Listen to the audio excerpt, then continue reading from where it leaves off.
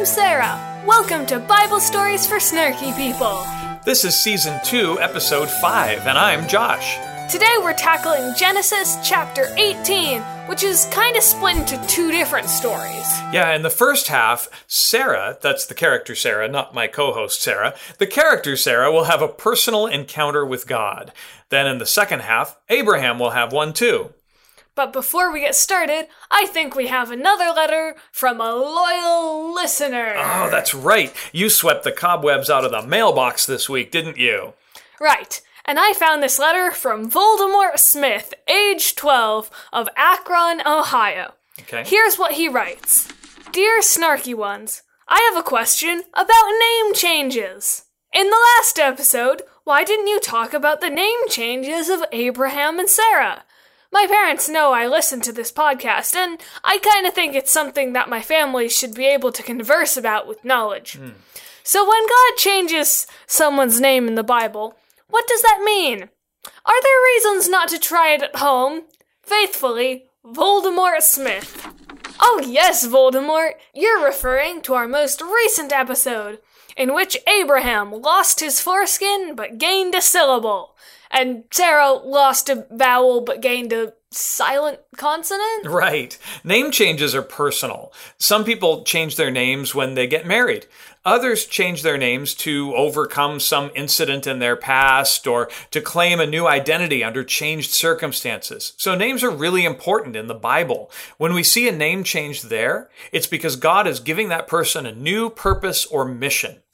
The name Abram means exalted father. And yes, it's a little weird and maybe unfortunate that his name meant father for 86 years before he had kids. And then Abraham means father of multitudes. So in his case, the name change kicks it up a notch. But sometimes the name change itself isn't even that big a deal. The name Sarai means princess, and the name Sarah means princess as well. It's just a slight variation. It doesn't even change the meaning. I think she gets shortchanged here. But again, the name is only an indicator. The important thing is the change of purpose and the promise from God that this will lead them toward that purpose.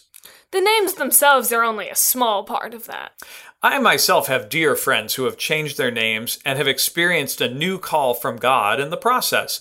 So yes, absolutely try this at home, Voldemort, if you want. Don't feel like you have to, though, Voldemort. So, we have two stories today in which first Sarah, then Abraham have a really personal encounter with God. The first part is the announcement of when their baby will be born. Wait, I thought we already got told that it would come next year. Yes, but the story in the previous chapter is from a later tradition. Remember that the Bible is a scrapbook sewn together from many stories told over centuries. Today's version of the story is much older. Why not just keep one version, the right one? Well, it was of utmost value in ancient Judaism to keep all the sacred stories and not to assume that they knew best which ones they should keep. Editorial continuity wasn't nearly as much of a thing. This is why you could never make a movie of the Bible in literal form. It wouldn't make any sense at all. Well, let's see how the two compare. The Book of Genesis, Chapter 18. The Lord appeared to Abraham by the oaks of Mamre as he sat at the entrance of his tent in the heat of the day. The Oaks of Mamre sound like a cool magical fantasy place. Yeah. But I guess it's just a location in Canaan near where they lived in Hebron. Right. He looked up and saw 3 men standing near him. Oh! How did you get here? When he saw them, he ran from the tent entrance to meet them and bowed down to the ground. He said, "My lord, if I find favor with you, do not pass by your servant. Let a little water be brought, and wash your feet, and rest yourselves under the tree. Let me bring a little bread, that you may refresh yourselves, and after that you may pass on, since you have come to your servant." Wow, he's really going out of his way for these guys. So they said, "Do as you have said." And Abraham hastened into the tent to Sarah and said, "Make ready quickly 3 measures of choice flour, knead it and make cakes." That's not a quick 5-minute snack to whip together. No, right. And 3 measures is a lot of flour. How much is it? Well, it's over a bushel of flour, about 21 quarts. What? Yeah. That's so much flour. Why do they even have so much flour? I guess so they can be ready for guests. They are pretty wealthy, remember? But still, who's gonna eat all that? They do have all these slaves to help. Right. Abraham ran to the herd and took a calf, tender and good, and gave it to the servant, who hastened to prepare it. Another really extravagant, time-consuming thing. Then he took curds and milk and the calf that he had prepared and set it before them. 5 hours later. And he stood by them under the tree while they ate. He's just watching them eat? That's awkward. Maybe it's better hospitality to let your guests eat first and then you eat when they're done. Still, what are you gonna do during that time? And I don't know if I'd feel good about my host hovering over me. Well, do you like it? Did you like that bite? How about that bite? Like irritating waiters times 1,000. They said to him, "Where is your wife Sarah?" How do they know her name? And he said, "There, in the tent." Then one said, "I will surely return to you in due season, and your wife Sarah shall have a son." One said? Who's coming back? And Sarah was listening at the tent entrance behind him. Behind whom? Abraham or the strangers? Again, one or multiple? Yeah, the singular plural thing is indeed getting confusing, as we warned that it would. I want to zoom in really tightly on the Hebrew for a moment and see if that'll help.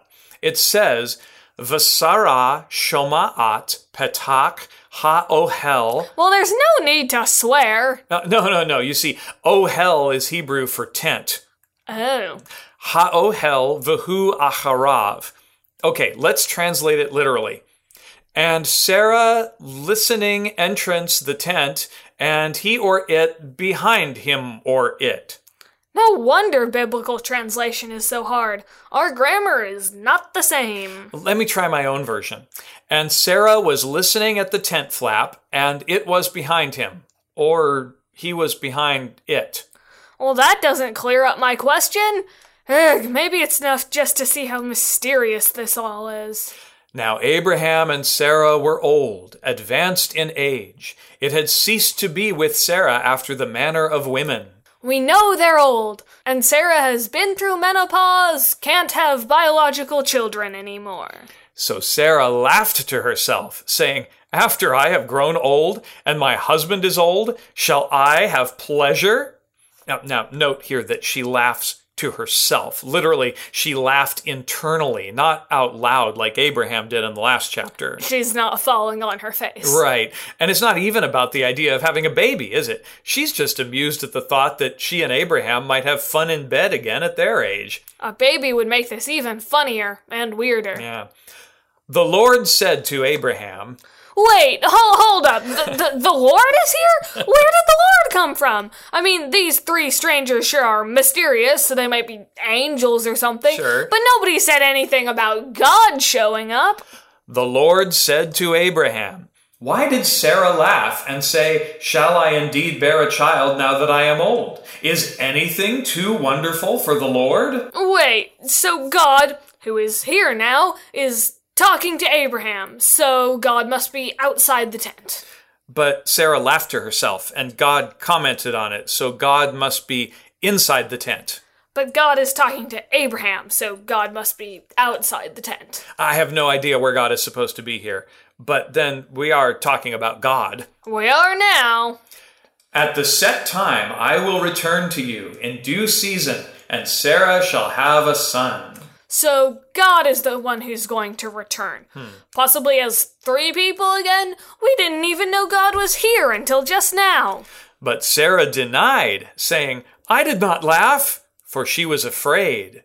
He said, "Oh, yes, you did laugh." Now God is talking to Sarah, not to Abraham. So God is inside the tent. But God is probably the same as the 3 strangers, so God must be outside the tent. We've come a long way from 3 mysterious strangers sitting outside the tent to the God of all things being inside the tent. Oh, hell. Good one. As the story goes on, the encounter with God gets more and more personal. Abraham doesn't know who these strangers are. He just knows that it's right to take care of strangers. Then suddenly God is inside the tent, knowing what Sarah is thinking. Yeah. So it gets more personal, but also kind of abstract. If you asked people who've had direct encounters with God what that's like, I think you'd find that your description resonates with them. If I were Sarah, I'd probably deny laughing too, because suddenly somebody's hearing my thoughts. Yet that's not logical, is it? If the person can hear your thoughts, there's no point lying. Well, yeah, but it's still a gut instinct. Sure, yeah, we've all had the experience of being caught red-handed and denying everything, even when it's obvious we did it. Hopefully not too many of us keep doing that as grown-ups. And that's without mind reading. Right. Wait. When God says, "Oh yes, you did laugh," is God shaming Sarah or more of lightly teasing her? Well, what do you think? When you read the story, you get to decide on the tone of voice.